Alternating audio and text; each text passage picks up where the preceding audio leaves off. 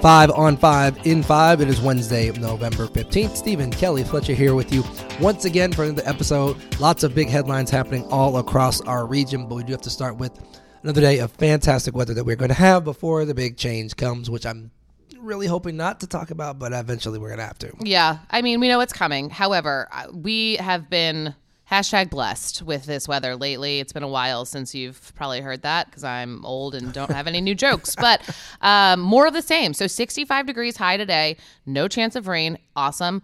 Cool overnight again in the 30s. Tomorrow gets close to 70, probably not quite to 70. And then the changes move in Friday. We will get some rain, not like downpour crazy miserable situation, but yes, the rain is back, bringing in the cold front's bringing the rain. I'm not a meteorologist. Randy Rico is a meteorologist. I am not a meteorologist. But the cold front ushers in the rain. That's one cold front. The next one will come on Tuesday of next week, so be mindful of that. The weekend looks pretty good, though, I would say. I mean, considering the circumstances, considering it's, late fall now, I guess we could say, I think people are enjoying having the sunshine in the afternoon. Yes, we have about 5, maybe 6 weeks left of fall before the fall word. Always feels like the shortest season for some reason. It does, because the summer really creeps into the beginning part of fall, and then winter just kind of smacks you on the other side of it. When everyone complains, we don't have any fall. This is fall. If you are looking for it, or you're going to be the person that goes, we didn't have a fall at all. We went right from summer to winter. No, here it is. This is fall. You can tell I, for some reason, am very irritated by that, and I don't understand why. You stand on that hill and you yell. I just exposed myself. Yell louder. All right, let's get to our headlines. 5 on 5 in 5. 5 stories on Channel 5 in about 5 minutes. Fletcher, our first headline. Yes, our first headline, tragedy striking in central Ohio yesterday. 6 people have died and over a dozen injured after a 5-car crash that included a semi-truck and a charter bus carrying high school students outside of Columbus yesterday morning. Awful situation. And I think what resonates with a lot of people in this is so many of us have been on a school trip. We've been on a charter bus. We've been with a group of friends from some organization heading somewhere. And there's this kind of perceived sense of security, even though, you are on a highway or an interstate, that you're just not thinking about. So for this to happen, the group was traveling to Columbus. They were going to be performing actually for the Ohio School Board Association. They did not make it there. 3 of those people who died were students, a 15-year-old, 2 18-year-olds, and then 3 other people who died were actually in a passenger van, but that van was with the bus, and they were parents and educators. So just so heartbreaking, so scary. 5 total vehicles involved. So we had the bus, the semi that they say crashed into the bus, the 2 passenger vans rather, and then an additional commercial vehicle. The NTSB will be out there investigating today. That's the today angle of what's going on. But the road, both directions reopened. The direction that it happened and opened actually only about midnight last night. So it was closed for the majority of yesterday. But yeah, devastating. We'll, I'm sure, see a lot more from the community of Tusky Valley showing their support for those families and the lives lost. Yep, held a vigil last night, and we're expecting another press conference sometime this afternoon once some more of that federal investigation is able to be done today. And that crash happening in Etna, Ohio on I-70. Our second story this morning, several streets remain shut down in downtown Cincinnati to protect drivers from bricks that continue or could be continuing to fall from over 500 feet in the air. Yeah, one lady got an up-close encounter with one of those bricks when it fell through her back windshield while she was driving. Very lucky that she wasn't injured, but streets are still closed down there because they're trying to make sure this does not happen again. I know the city's trying to put some nets up. They're trying to analyze.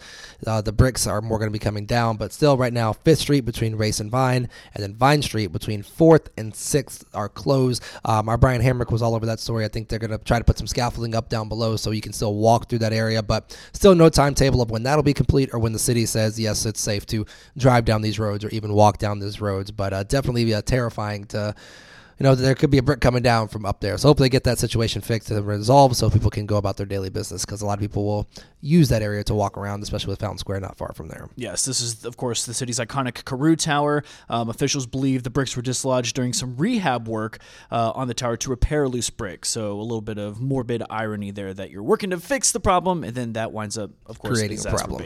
Yeah. Our third story this morning, Cincinnati leaders continuing to urge the city's gun owners to take extra extra precaution when it comes to their firearms. We had a really fun, I don't know if fun's the right word, but a really lively demonstration in our morning show from Meredith Stutz on this issue. It's a very interesting conversation to be having. So they have found that a very significant portion of the guns used or stolen, recovered rather, have been from people leaving their guns in cars. Now the conversation is around kind of who does that responsibility lie with? Obviously, a criminal is taking that gun from your car because it's your possession. They are taking it. But if the car is unlocked, you did not securely stow or secure that gun.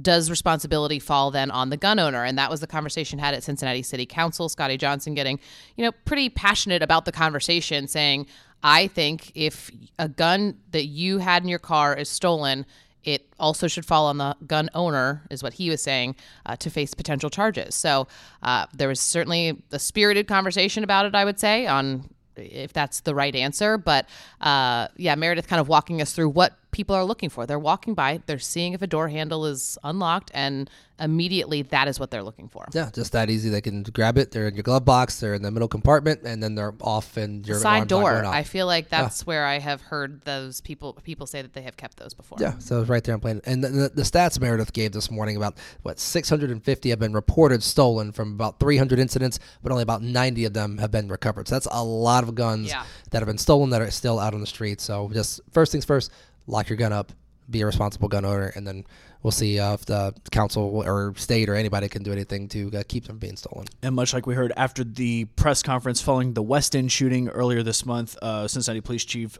Terry Thigi, again saying Cincinnati Police has free gun locks and gun safes for owners to use. So if you don't have one and you need one, the department will issue those for you. Our fourth story this morning, a heartfelt reunion almost 4 months since a baby stopped breathing in Green Township.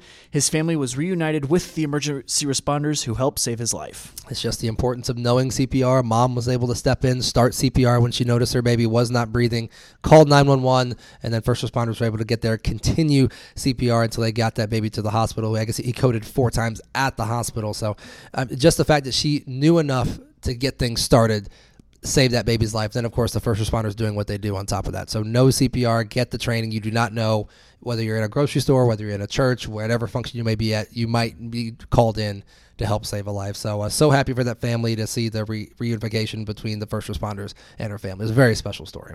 And finally, closing us out today, the Bengals on the prowl, but a bit banged up. 10 players on the injury list that was released yesterday, just under 48 hours before their Thursday night matchup with Baltimore tomorrow night. Headlining that list is Trey Hendrickson, who was a limited participant in practice yesterday, a bit of a surprise after reportedly hyperextending his knee in the closing seconds of the loss to Houston. T. Higgins and Sam Hubbard also remain on the injured list, also remain sidelined in practice. So we'll see if any of those guys make a miraculous availability status change today and into tomorrow, but it's not looking good for a couple of key pieces to the Bengals. Not a must-win game, but it's a must-win game. Closest thing you can get to a must-win game. It is a must-win game. You are at the bottom of the AFC North. You cannot afford to go to 0-4. Well, if you want to win, if you want a third straight division title, yes, must win. For playoffs, it's like the game before the must win, but that's different conversation. Let's just win them all, and then we'll worry about the rest. There you go. If you win every game, you don't have to worry about it. You don't have to worry about it. It's just that simple. All right, that's all we have for 5 on 5 in 5. We will be back tomorrow. That's Fletcher. That's Kelly. I'm Steven. We'll see you.